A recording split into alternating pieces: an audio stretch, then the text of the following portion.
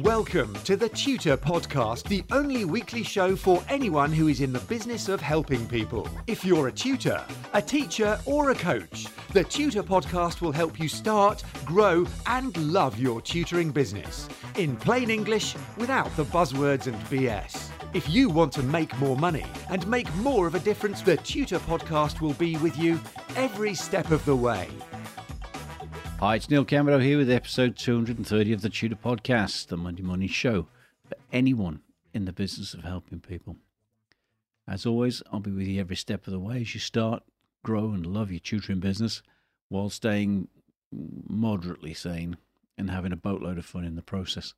I'll try and keep it simple. That means no jargon, no buzzwords and no BS. And there's a simple bottom line behind all of this is I just want to help you. I want to help you make more money, make more of a difference to your clients. And I want you to stay positive and in control of your lives. So let's crack on with it. Now, I was having a coffee with a friend last week. He's in the process of retiring from his own multi-million-pound interiors business, albeit very slowly. He's got a great succession plan and the business runs really well without him. But he's become a bit lost and out of sorts with himself. He tells me he's bored, frustrated, and feels like he's just drifting along. And he's looking for something that'll give him a reason to get out of bed in the morning. Whenever there's a crisis or situation at work, that the business that needs his input, he's a happy bear. When he's not needed, he's not a happy bear. He's a bear who goes, meh. He's built a successful business from zero to millions of pounds every year. It's a huge part of who he is. Now that he's retiring, he doesn't feel useful anymore. And it's eating him up inside. I totally get it. And I honestly believe we're all at our best when we're useful to other people. When we're solving problems and making things better. I know for sure that I'm at my best when I'm teaching. When I'm helping people and inspiring them to believe in themselves. When I'm out crafting a deal in the property businesses. That's when I'm most alive. When, according to the people who know me best, so they say, I glow with enthusiasm. That's an interesting word, that. It comes from the Greek enthusiasmos, from some of the unpronounceable Greek word, which originally meant be inspired or possessed by a god, based on the word theos. So I kind of like that. Enthusiasm, to be possessed with the spirit of a god. Wow. You see, when we're fully engaged and absorbed by the thing that lights us up, time has no meaning. Hunger fades and the work is effortless and we're lost into it. It's what Mihaly Csikszentmihalyi calls flow. And if I've mangled his name, I'm sorry, Mike. It's addictive. Compelling, it's challenging, fascinating. As is so often the case, a lot of the people around us don't get that because they've never experienced this flow state whilst they're at work. But we're teachers and tutors, and you, like me, are probably experiencing that flow state in your work every day. And if you are, you'll understand completely where I'm heading.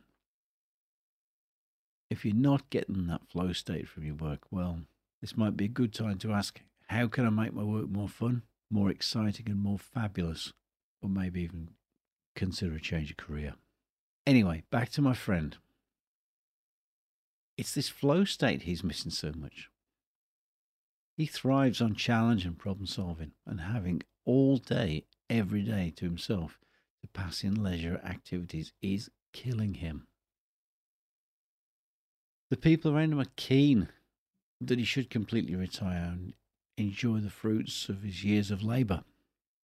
They want him to slow down, go on more holidays, probably even buy a camper van and live the dream, or some such twaddle.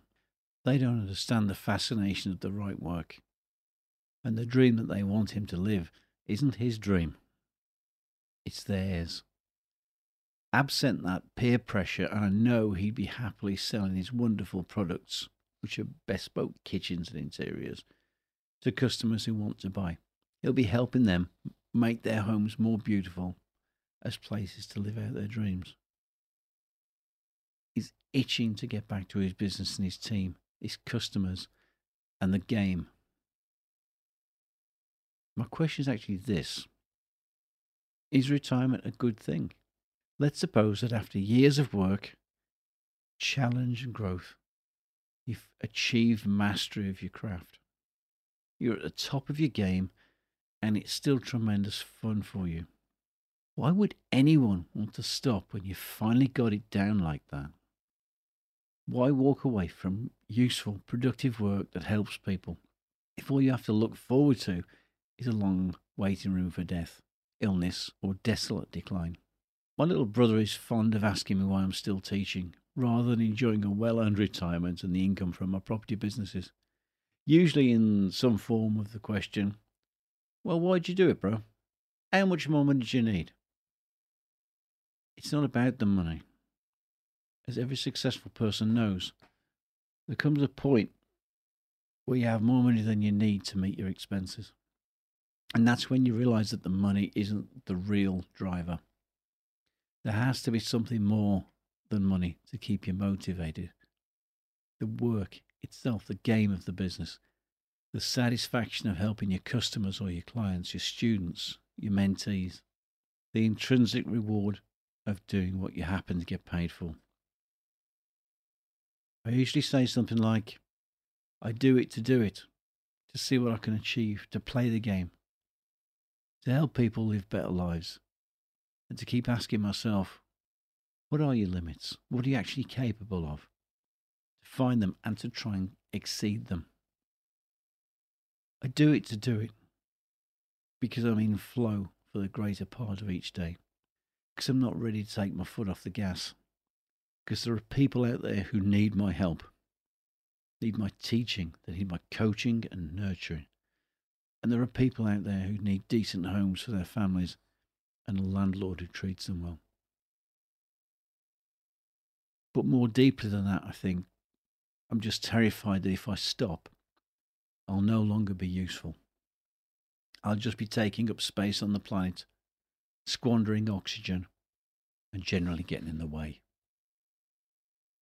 I know I'd miss the game, the flow states, my students, the laughter, the look in their faces when they play at levels they've only dreamed about before.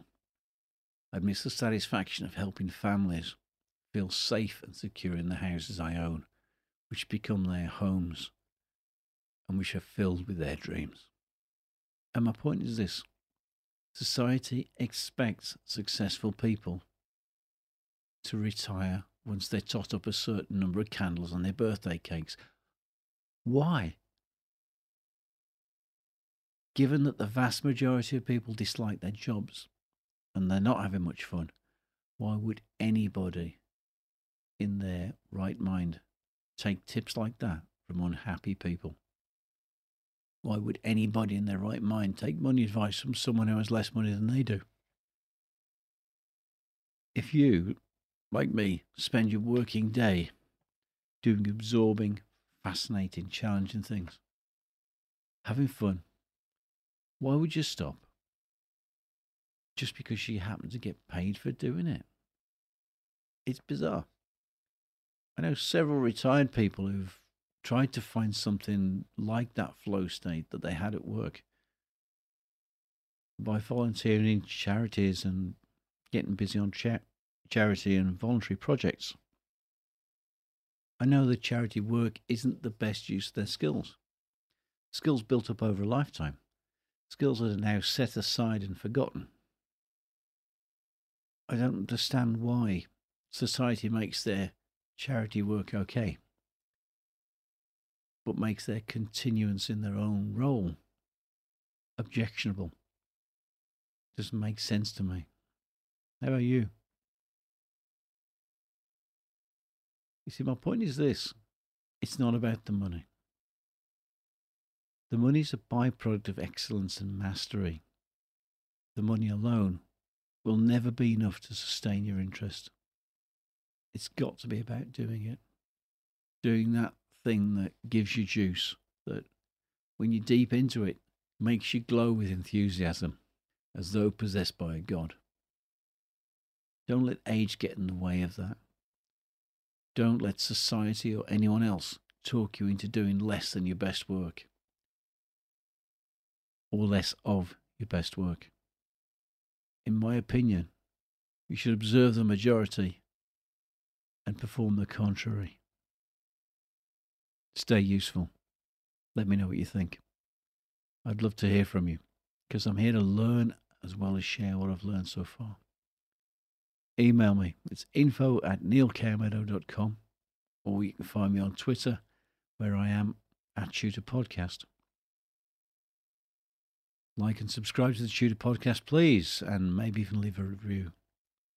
And I'll be back next week with more ideas and tips to help you to start, grow, and love your tutoring business, just like I do mine. I hope this podcast has got you thinking and has been some help. Till next time then, guys, have a fabulous day. Get in touch with the Tutor Podcast via email or social media, and the Tutor Podcast team will be listening. Subscribe on iTunes and you'll automatically get the latest episode directly sent to your device. And remember to share, rate and review TTP so that we can help other people to start, grow and love their tutoring businesses.